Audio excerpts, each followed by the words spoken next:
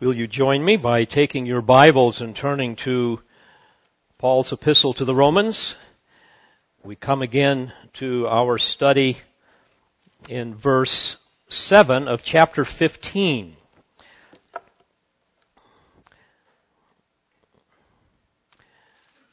And we will be looking at verses 7 through 21. I've entitled my discourse to you this morning, Accept and Admonish One Another. And the reason for that title will become abundantly clear as we look at the text this morning. Let me read it to you. Romans 15, beginning with verse 7. Wherefore, accept one another, just as Christ also accepted us to the glory of God. For I say that Christ has become a servant to the circumcision on behalf of the truth of God, to confirm the promises given to the fathers, and for the Gentiles to glorify God for His mercy. As it is written, Therefore I will give praise to thee among the Gentiles, and I will sing to thy name. And again he says, Rejoice, O Gentiles, with His people. And again, praise the Lord, all you Gentiles, and let all the peoples praise Him. And again, Isaiah says, There shall come the root of Jesse, and he who arises to rule over the Gentiles. In him shall the Gentiles hope. Now may the God of hope fill you with all joy and peace in believing, that you may abound in hope by the power of the Holy Spirit. And concerning you, my brethren, I myself also am convinced that you yourselves are full of goodness, filled with all knowledge, and able also to admonish one another. But I have written very boldly to you on some points, so as to remind you again, because of the grace that was given me from God, to be a minister of Christ Jesus to the Gentiles, ministering as a priest the gospel of God, that my offering of the Gentiles might become acceptable, sanctified by the Holy Spirit. Therefore in Christ Jesus I have found reason for boasting in the things pertaining to God. For I will not presume to speak of anything except what Christ has accomplished through me, resulting in the obedience of the Gentiles by word and deed, in the power of signs and wonders, in the power of the Spirit, so that from Jerusalem and round about, as far as Illyricum, I have fully preached the gospel of Christ. And thus I aspired to preach the gospel, not where Christ was already named, that I might not build upon another man's foundation, but as it is written, They who had no news of Him shall see, and they who have not heard shall understand.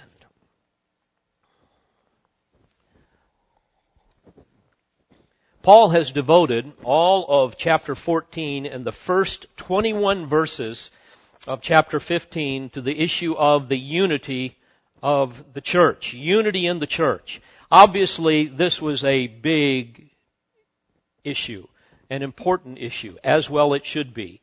And we read about this in other places in the New Testament as well. Unfortunately, church unity is like good health and physical conditioning.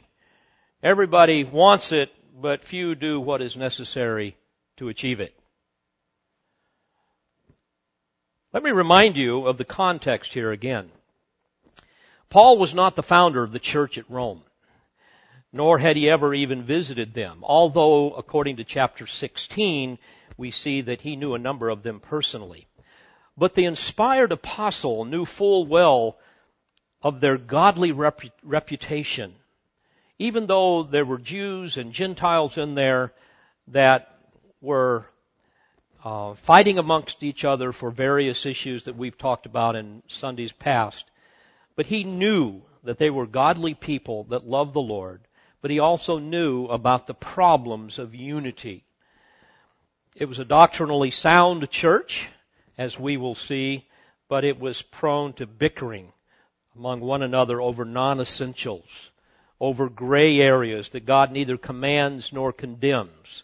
However, some were convinced otherwise, well-meaning folks that loved the Lord, but simply could not grasp their full liberty in Christ. They remained shackled, therefore, to certain self-imposed religious restrictions, and they were prone to criticize and condemn those who disagreed with them. They were primarily in the minority, but these people, as you will recall, he called the weak. And then those who understood and enjoyed their freedom in Christ were called the strong. They were the majority, but they were also prone to criticize and condemn the weak. And sadly, the same kind of infighting occurs in many churches, and when it does, it brings dishonor to Christ, and it undermines the power of the gospel. Meaning, when the world looks at that, they say, boy, so much for your transforming gospel. You people are just fighting amongst yourselves. It certainly distracts us from what is really important, and that is the proclamation of the gospel to the lost and living a gospel-centered life. I've learned very quickly over the years, or I should say, I have learned over the years to very quickly deal with these things and decisively deal with them when there's bickering over non-essentials in the church, because it can just cripple the church. It can distract you from the things that are most important. And it certainly betrays how out of whack our priorities can get. And unfortunately, misplaced priorities in a church will breed like fruit flies. So you have to deal with it. And that's what the Apostle Paul is doing here. Now, in our text this morning, I wish to emphasize three great truths pertaining to Christian unity that I hope you will never forget. We need to, number one, accept one another. Number two, admonish one another. And number three, remember what you know. This is a very instructive passage, and I pray each of you will learn and apply it to your life. And fathers, I pray that you will teach these things to your children, as you should everything that you learn from the Word of God. Now, you will recall in verses 5 and 6, we're told basically to rejoice in unity, and Paul interrupts his call for unity between the weak and the strong, and he prays in verse 5, "Now may the God who gives perseverance and encouragement grant you to be of the same mind with one another according to Christ Jesus, that with one accord you may with one voice glorify the God and Father of our Lord Jesus Christ." And then, beginning with our text this morning in verse 7, he is going to summarize that statement with a very positive command, and here it is, "Wherefore, accept one another, just as Christ also accepted us to the glory of God." So this is the first truth that we must grab hold of in our lives. Accept one another. Notice this is the same admonition he gave to the strong in chapter 14, verse 1, but now he gives it to the weak as well. He uses the same word, accept, in both verses 1 and verse 3 to define how believers who may differ with each other on some things, on non-essentials, need to treat each other. The term accept, as we have studied before, comes from a Greek word that means to receive or welcome a person as a desired guest. We would treat that person with joy and compassion and without any reservation. It literally carries the idea of welcoming a person into the realm of your friendship, into the realm of your fellowship. It is the same word used to plead with Philemon when Paul pled with him to graciously take back his runaway slave, Onesimus, to, he says in Philemon 17, "Accept him as you would me." So that gives you the idea of the term. And this certainly begins with the whole idea of just getting to know a person with whom you may differ on some non-essential, especially somebody that perhaps you've harbored some bitterness towards. Getting to know them beyond kind of the bump and run, grip and grin type of thing that you do before or after church. But Pastor, the guy is so off base with those weird hang-ups he has about things that you can and can't do on Sundays. I just don't think I can do that. Well, really? Well, you will recall that Apollos was also off base on some things in Acts 18, verse 26, when he began to speak out boldly in the synagogue. But do you remember Priscilla and Aquila took him aside? Proslambano, it's the same Greek word. They took him aside and explained to him the way of God more accurately. That's the idea. But Pastor, I just can't accept him. I mean, he drinks wine with his meals, and his wife wears slacks to church, and she uses birth control rather than trusting God, and she sends her kids to public schools. You get the idea? All these things that we come up with. I would ask you, where do you see the word unless after accept one another? Well, Pastor, I can't because she waves her hands during the worship service, just trying to attract attention to herself. Pastor, I can't accept them because he doesn't use the King James. I can't because she thinks amplified guitars are of the devil. My friends, this type of foolishness is what's of the devil. We are to accept one another. What must the world think when they see that kind of stuff? This is a call to self-sacrificing love. I want you to think about it. Our Savior, the Lord Jesus Christ, set aside His glorious attributes and all of the splendors of heaven to come to this earth to seek and to save the lost.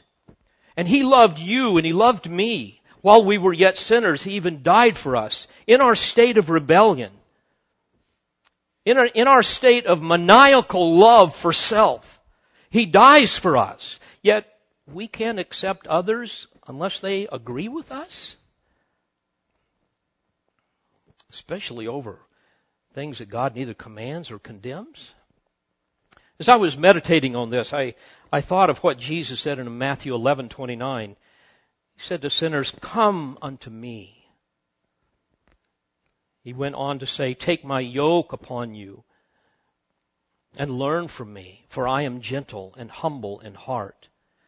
And you know, many times we say to other saints just the opposite.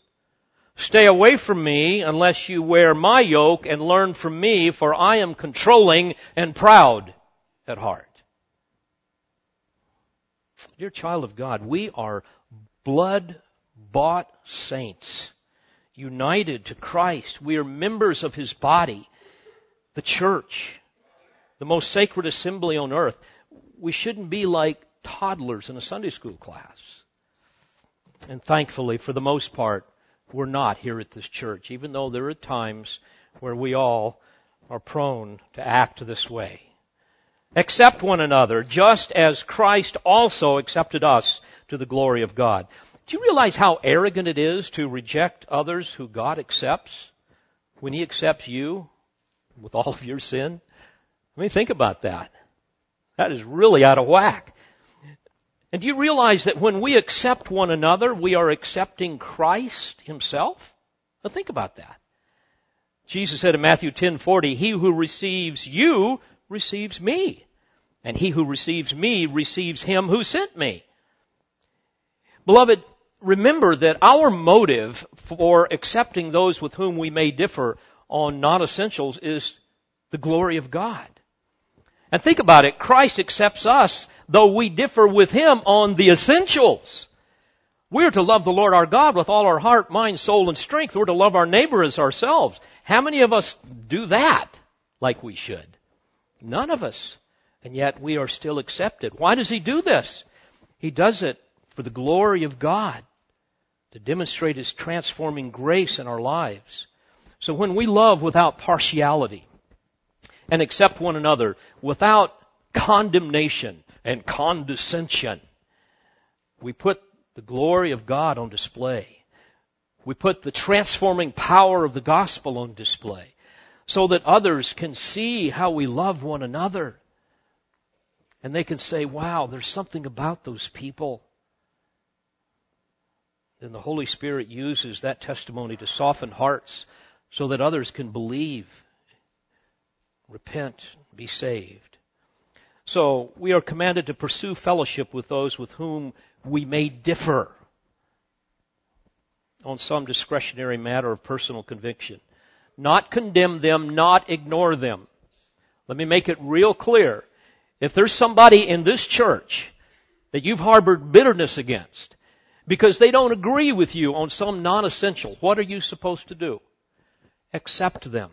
And that's a whole lot more than just, shaking their hand before Sunday. It's the idea of welcoming them into the realm of your friendship and fellowship. However the Lord may cause that to happen. And you need to pray to that end. That's how unity is developed and protected in the church. I talked with a man, it's been a couple of years ago, who said he grew up in a church and he absolutely hated it. He was a non-believer. He said, I want nothing to do with the church. He said, no offense to you, but he said, I've had it with churches. And I remember one of the things he said, all the people do in the church are fight amongst each other. And he told the story of how his dad came home from a deacon's meeting with a broken nose and a black eye. And he said, you know what they were fighting about? And of course, I was thinking, well, obviously I don't, but I can imagine because I've heard stories like this so many times. They were fighting over choir robes and an organ. Some wanted the robe, some didn't. Others wanted the organ, and some didn't. And you see the impact that it had on that young man's life. Actually, he was older when I was talking with him. Obviously, that exposes a lack of shepherding.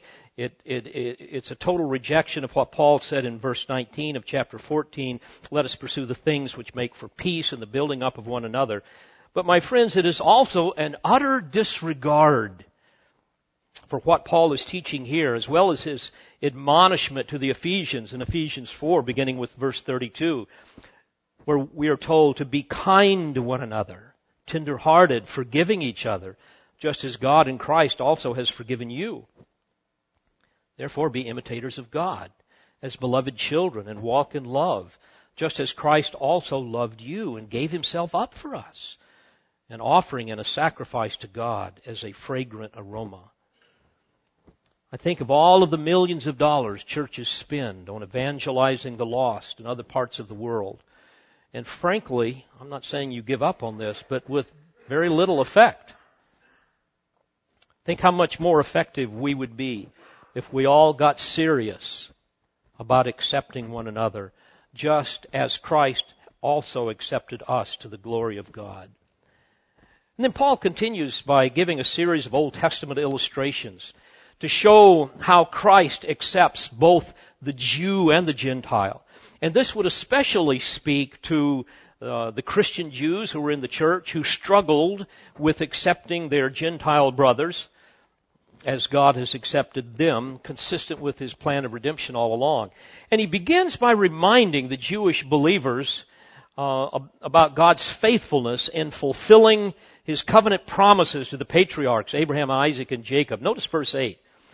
For I say that Christ has become a servant to the circumcision on behalf of the truth of God to confirm the promises given to the fathers. What a marvelous illustration of God's gracious acceptance of a rebellious people. But not only did Christ become a servant to the Jew, but also, verse 9, to the Gentile. He says, for the Gentiles to glorify God for his mercy.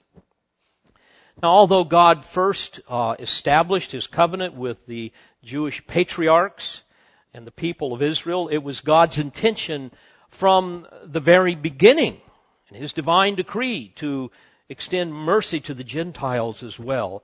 So the point here is the Jews within the church have absolutely no basis for pride or for prejudice. This was all part of God's plan. I must digress for a brief moment with an important footnote. We must understand there is spiritual unity and salvation between Jews and Gentiles. Certainly in Galatians 2:14, Paul says that he made both groups into one and broke down the barrier of the dividing wall. But we must also understand through Scripture that this unity and salvation does not nullify identity and function. Israel does not become the New Testament church, as some would argue. Gentiles don't become Jews. Jews don't become Gentiles.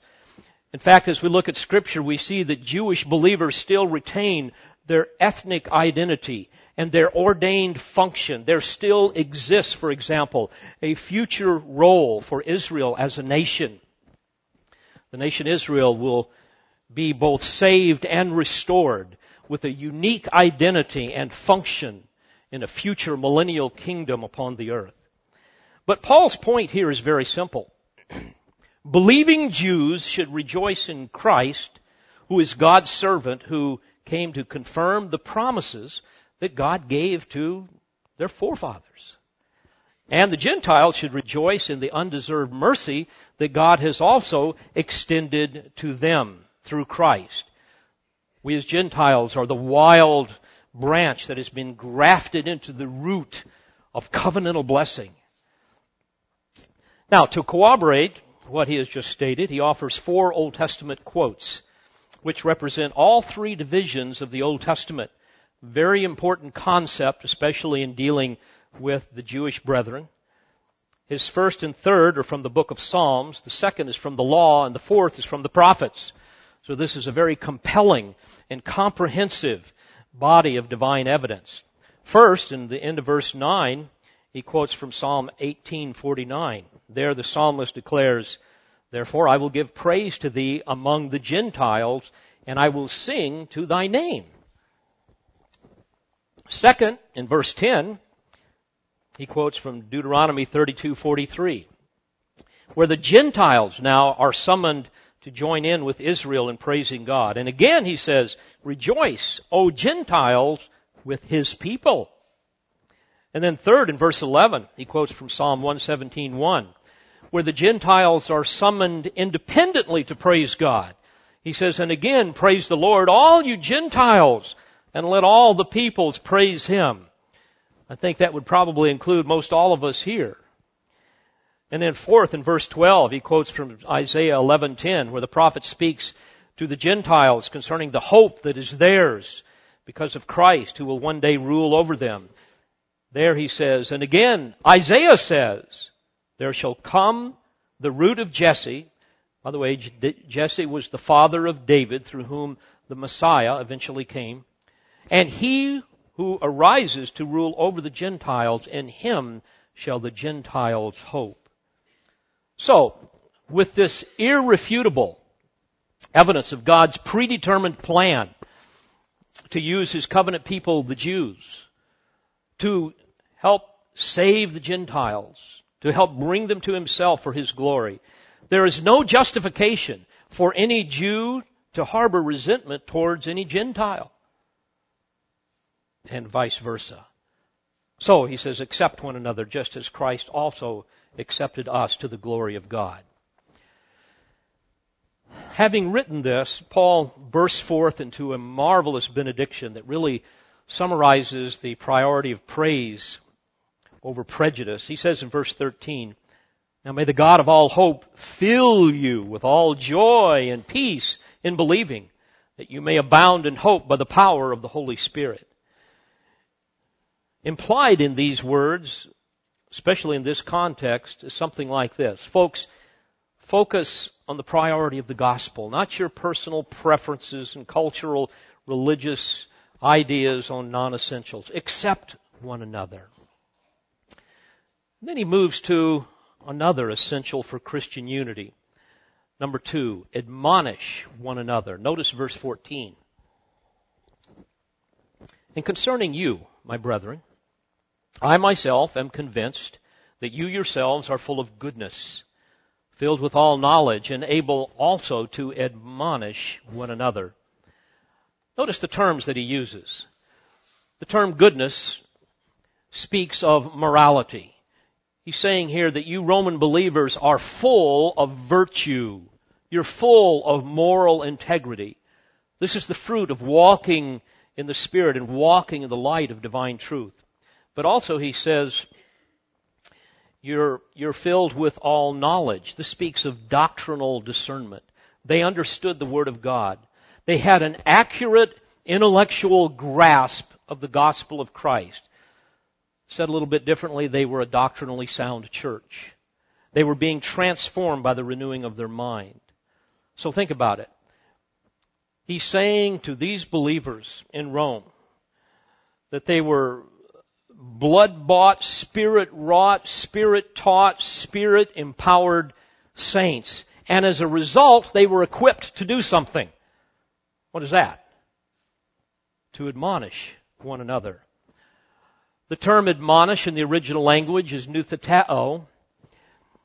You've heard of nouthetic counseling. That's where it comes from. And it means to instruct or to warn, even to encourage. And it comes from two Greek words. It comes from the word nous, which is the word for mind or comprehension.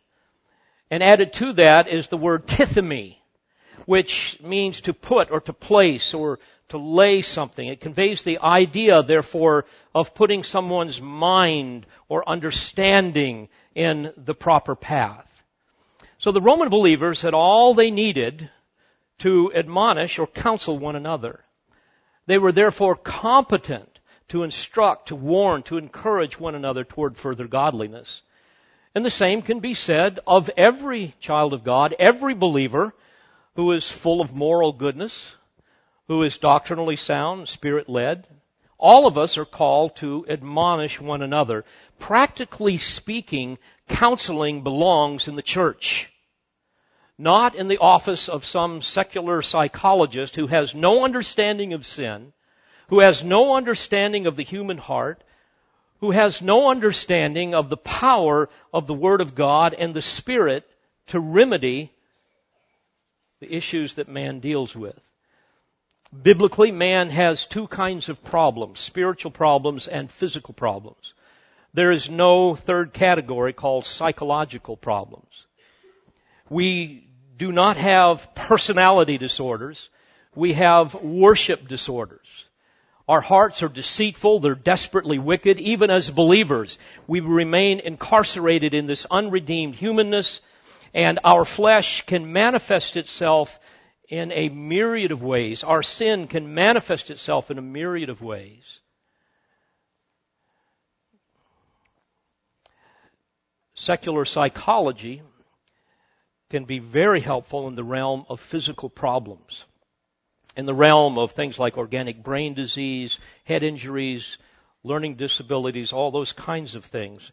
And I would also quickly add that they have done a remarkable job in categorizing various ways sin manifests itself in human behavior. But they just don't understand that the issue is spiritual. It's not psychological. So they can't offer any real help. They can't give any real hope, nor can they affect any lasting change that ultimately causes a person to live to the glory of God.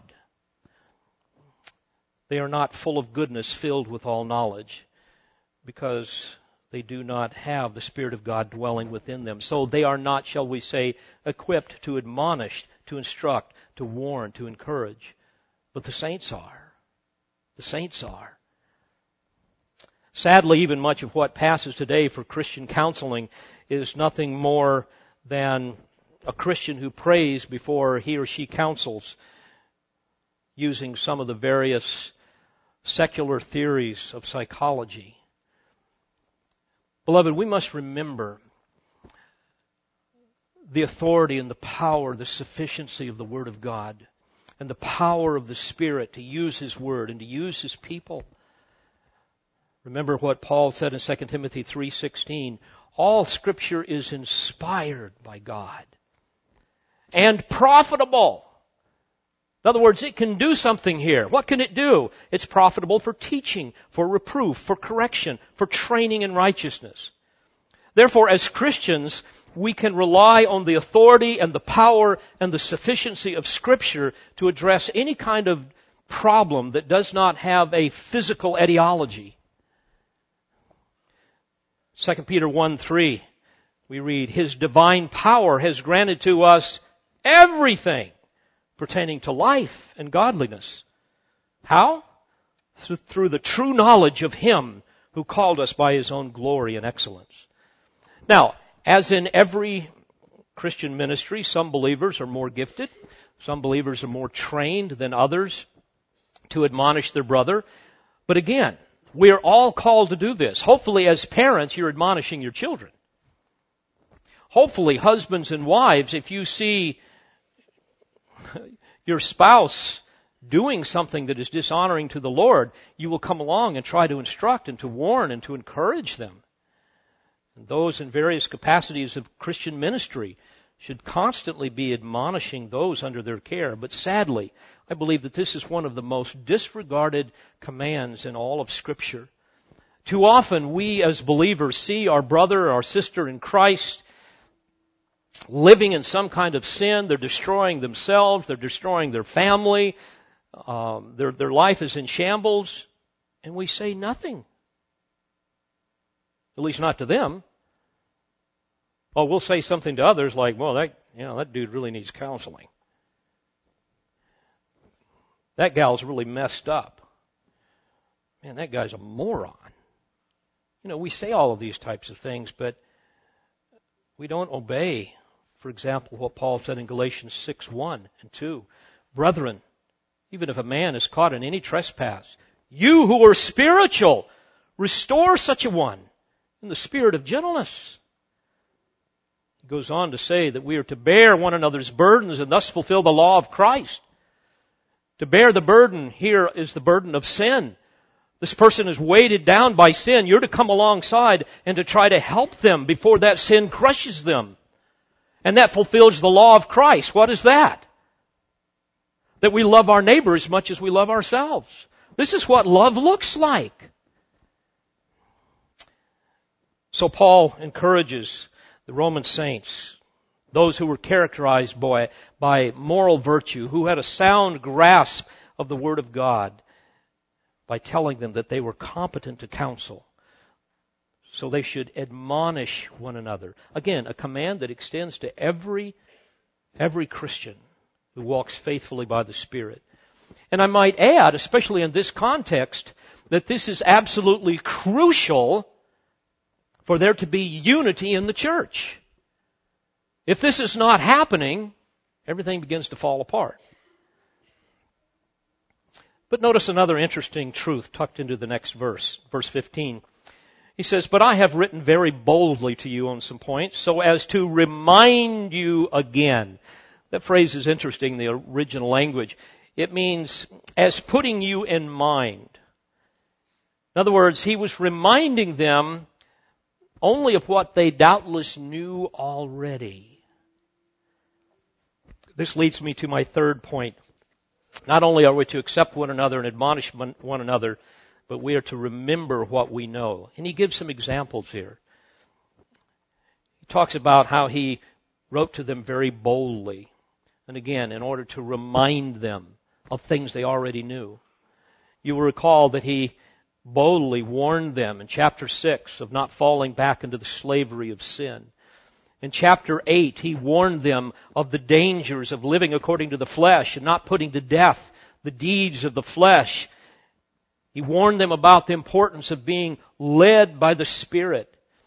I can jump to chapter 11. He warns them about pride and prejudice on the part of some.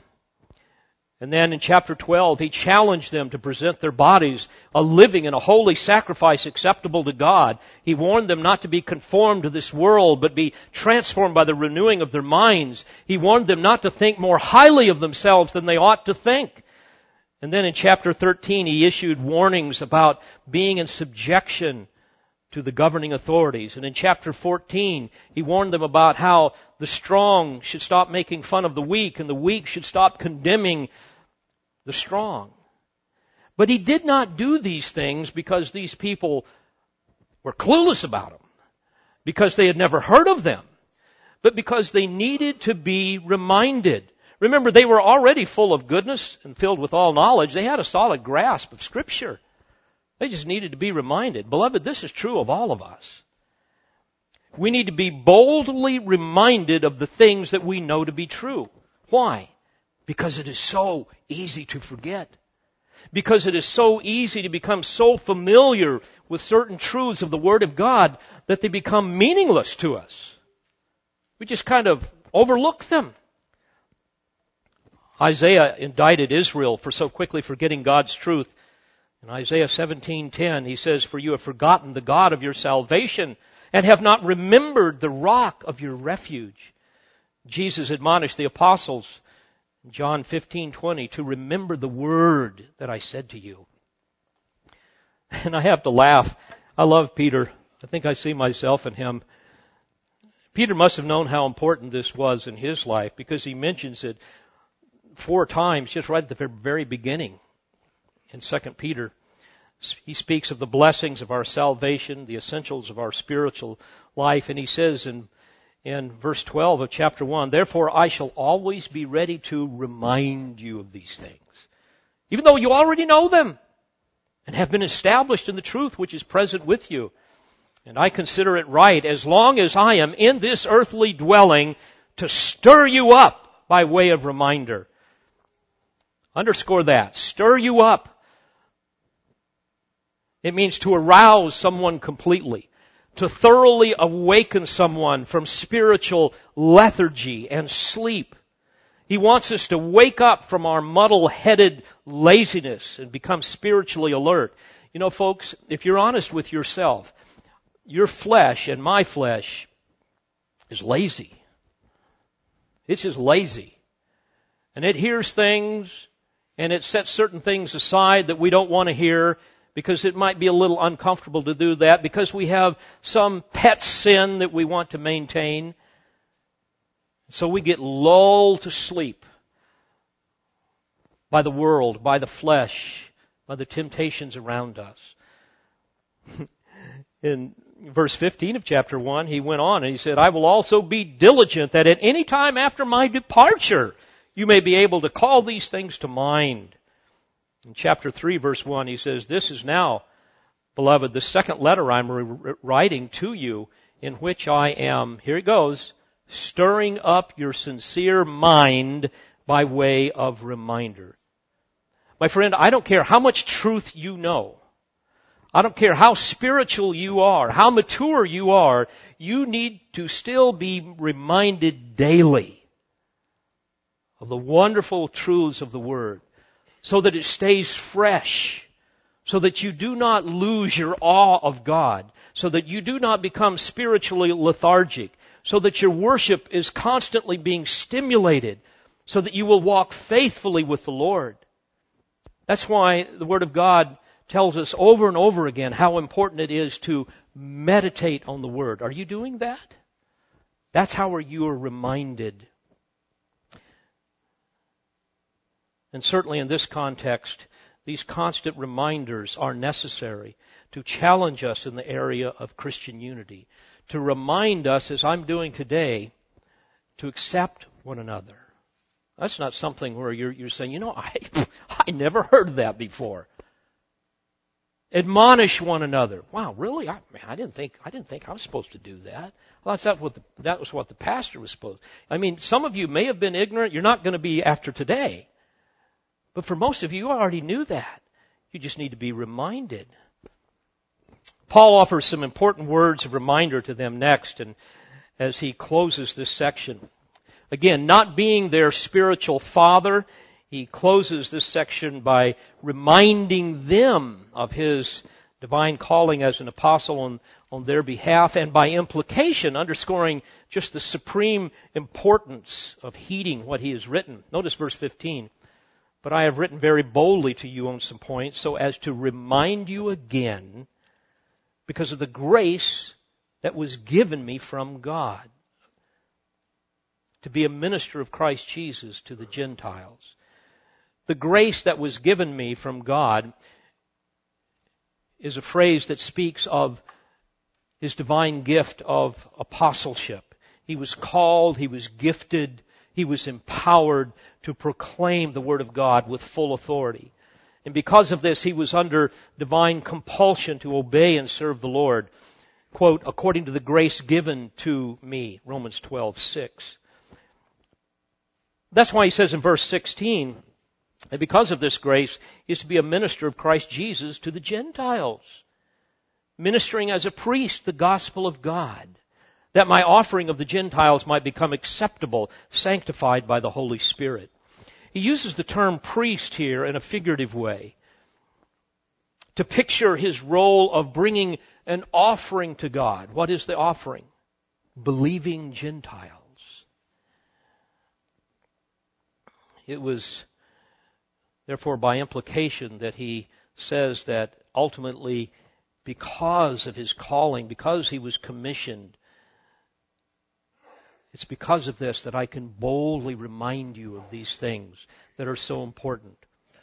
Now, think with me for a moment of the stunning changes that took place when he brings the gospel of grace to the Gentiles.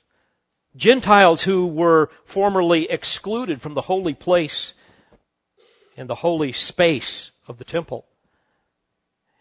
Because of Christ, the old barriers between the Jews and the Gentiles were torn down, and the Gentile believer becomes the offering in the most sacred place. One made acceptable by God by the regenerating power of the Spirit. And it's for this reason that he boasts in God's grace in verse 17, which, by the way, is the only legitimate grounds for boasting. Now, the issue of a priest can be confusing to many. Hopefully I can explain it very briefly. Under the Old Covenant, there were men who were priests. There was a priesthood. They were men who guarded the covenant. They taught God's precepts and law. They offered incense and sacrifices on God's altar. And they really served a dual mediatorial role.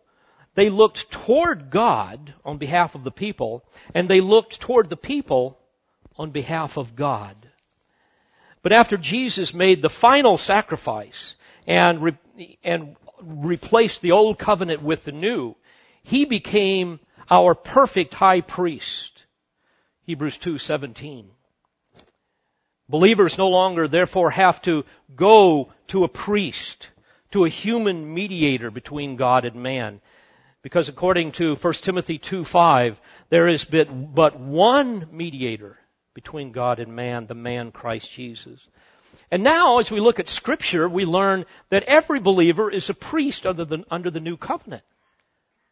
We have direct access to our Heavenly Father. We can go to Him and enjoy sweet fellowship and communion. We are even commanded to come boldly to the throne of grace because of what Christ has done on our behalf. And like Paul, when we bring others to Christ, you might say that we engage in a priestly function. Think of what Peter said in 1 Peter 2:5.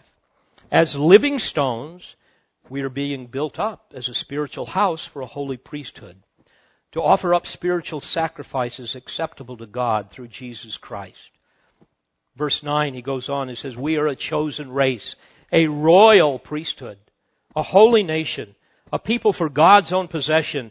Why? That we may proclaim the excellencies of Him who has called us out of darkness into His marvelous light.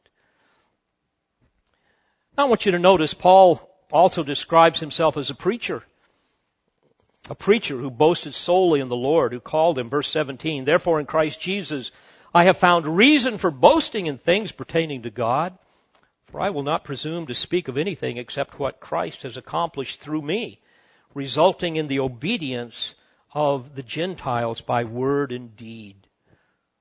My friends, this should humble every preacher of the gospel. We have no room for boasting. All that we are, all that we do, comes from the Lord. He alone gets the glory. Paul made this abundantly clear to his young protege, Timothy.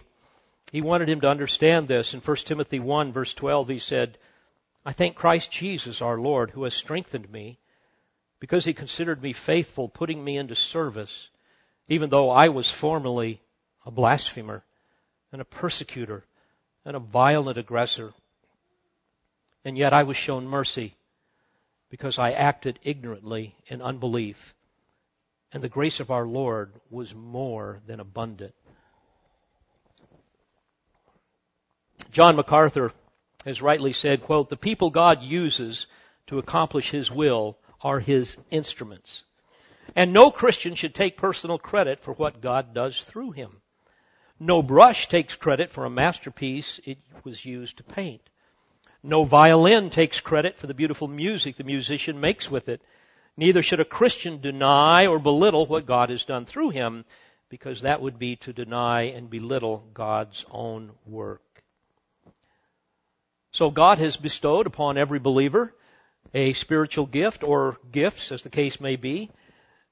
But how can you know what your spiritual gift is? By the fruit that it bears, by the affirmation of others, by the affirmation of how your life and service glorifies Christ. And Paul's gift of a preacher was validated in a very dramatic way in verse 19.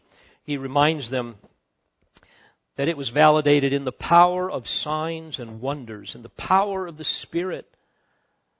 So that from Jerusalem and roundabout, as far as Illyricum, I have fully preached the gospel of Christ. Now, may I remind you that prior to the completion of the New Testament canon, in the days of the early church, God often used miraculous physical signs and wonders to authenticate both the message as well as the messenger of the gospel. In Mark 16, verse 20, we read that the apostles went out and preached everywhere while the Lord worked with them and confirmed the word by the signs that followed. But now that we have the full body of divine revelation, God no longer authenticates the message and the messenger with miraculous physical signs, but we do observe a wonderful, marvelous spiritual miracle. We see this all the time. And that is the miracle of regeneration, where sinners at enmity with God are transformed into saints who become His willing and loving slaves. Can there be any greater affirmation of ministry than seeing God cause a man to be born again? Paul goes on to describe his ministry, how he preached from Jerusalem and roundabout as far as Illyricum. By the way, that would have been a region that would cover about 1,400 square miles. Think of the western part of the or from the Mississippi all the way to to California. By the way, as I think about it, the apostles and the others, they must have been some very stout men to be able to walk those great distances over their lifetime. But that was a region, my friends, where he suffered unimaginable hardship, persecution, ultimately gave his life for the gospel. But Paul was compelled to preach. In fact, he told the Corinthian believers in 1 Corinthians 9:16, I preach the gospel. I have nothing to boast of, for I am under compulsion, for woe is me if I do not preach the gospel. For I do this voluntarily. And he went on to say, I have a stewardship entrusted to me. So the Apostle Paul was the quintessential pioneer missionary, evangelist, and preacher, church planner. And although there's nothing wrong with building upon another man's ministry, that was not Paul's strategy. He would take the seeds of the gospel and spread it in a new area and then move on to the next. And he closes this section by saying in verse 20, and thus I aspired to preach the gospel, not where Christ was already named, that I might not build upon another man's foundation, but as it is written, they who had no news of him shall see, and they who have not heard shall understand. A quotation from Isaiah 52:15. Yet another attempt by the apostle to document the fulfillment of Old Testament prophecy concerning the spread of the gospel to the non-Jewish world. I'm sure that this was a source of deep encouragement, especially to those early Gentile saints in Rome. It's certainly an encouragement to this Gentile saint in America some 2,000 years later. Dear Christian, I want you to examine your heart again as we leave this place today in light of these truths, in light of largely reminders that you already know, but that you've been reminded of again. Accept one another. Think of some way that you can welcome into your friendship, into your circle of fellowship, maybe someone with whom you have differed on something that really doesn't matter. Admonish one another. Perhaps there's someone in your life that you can think of right now that you need to come alongside and encourage and instruct and warn. Do that because you are equipped to do so. And remember what you know.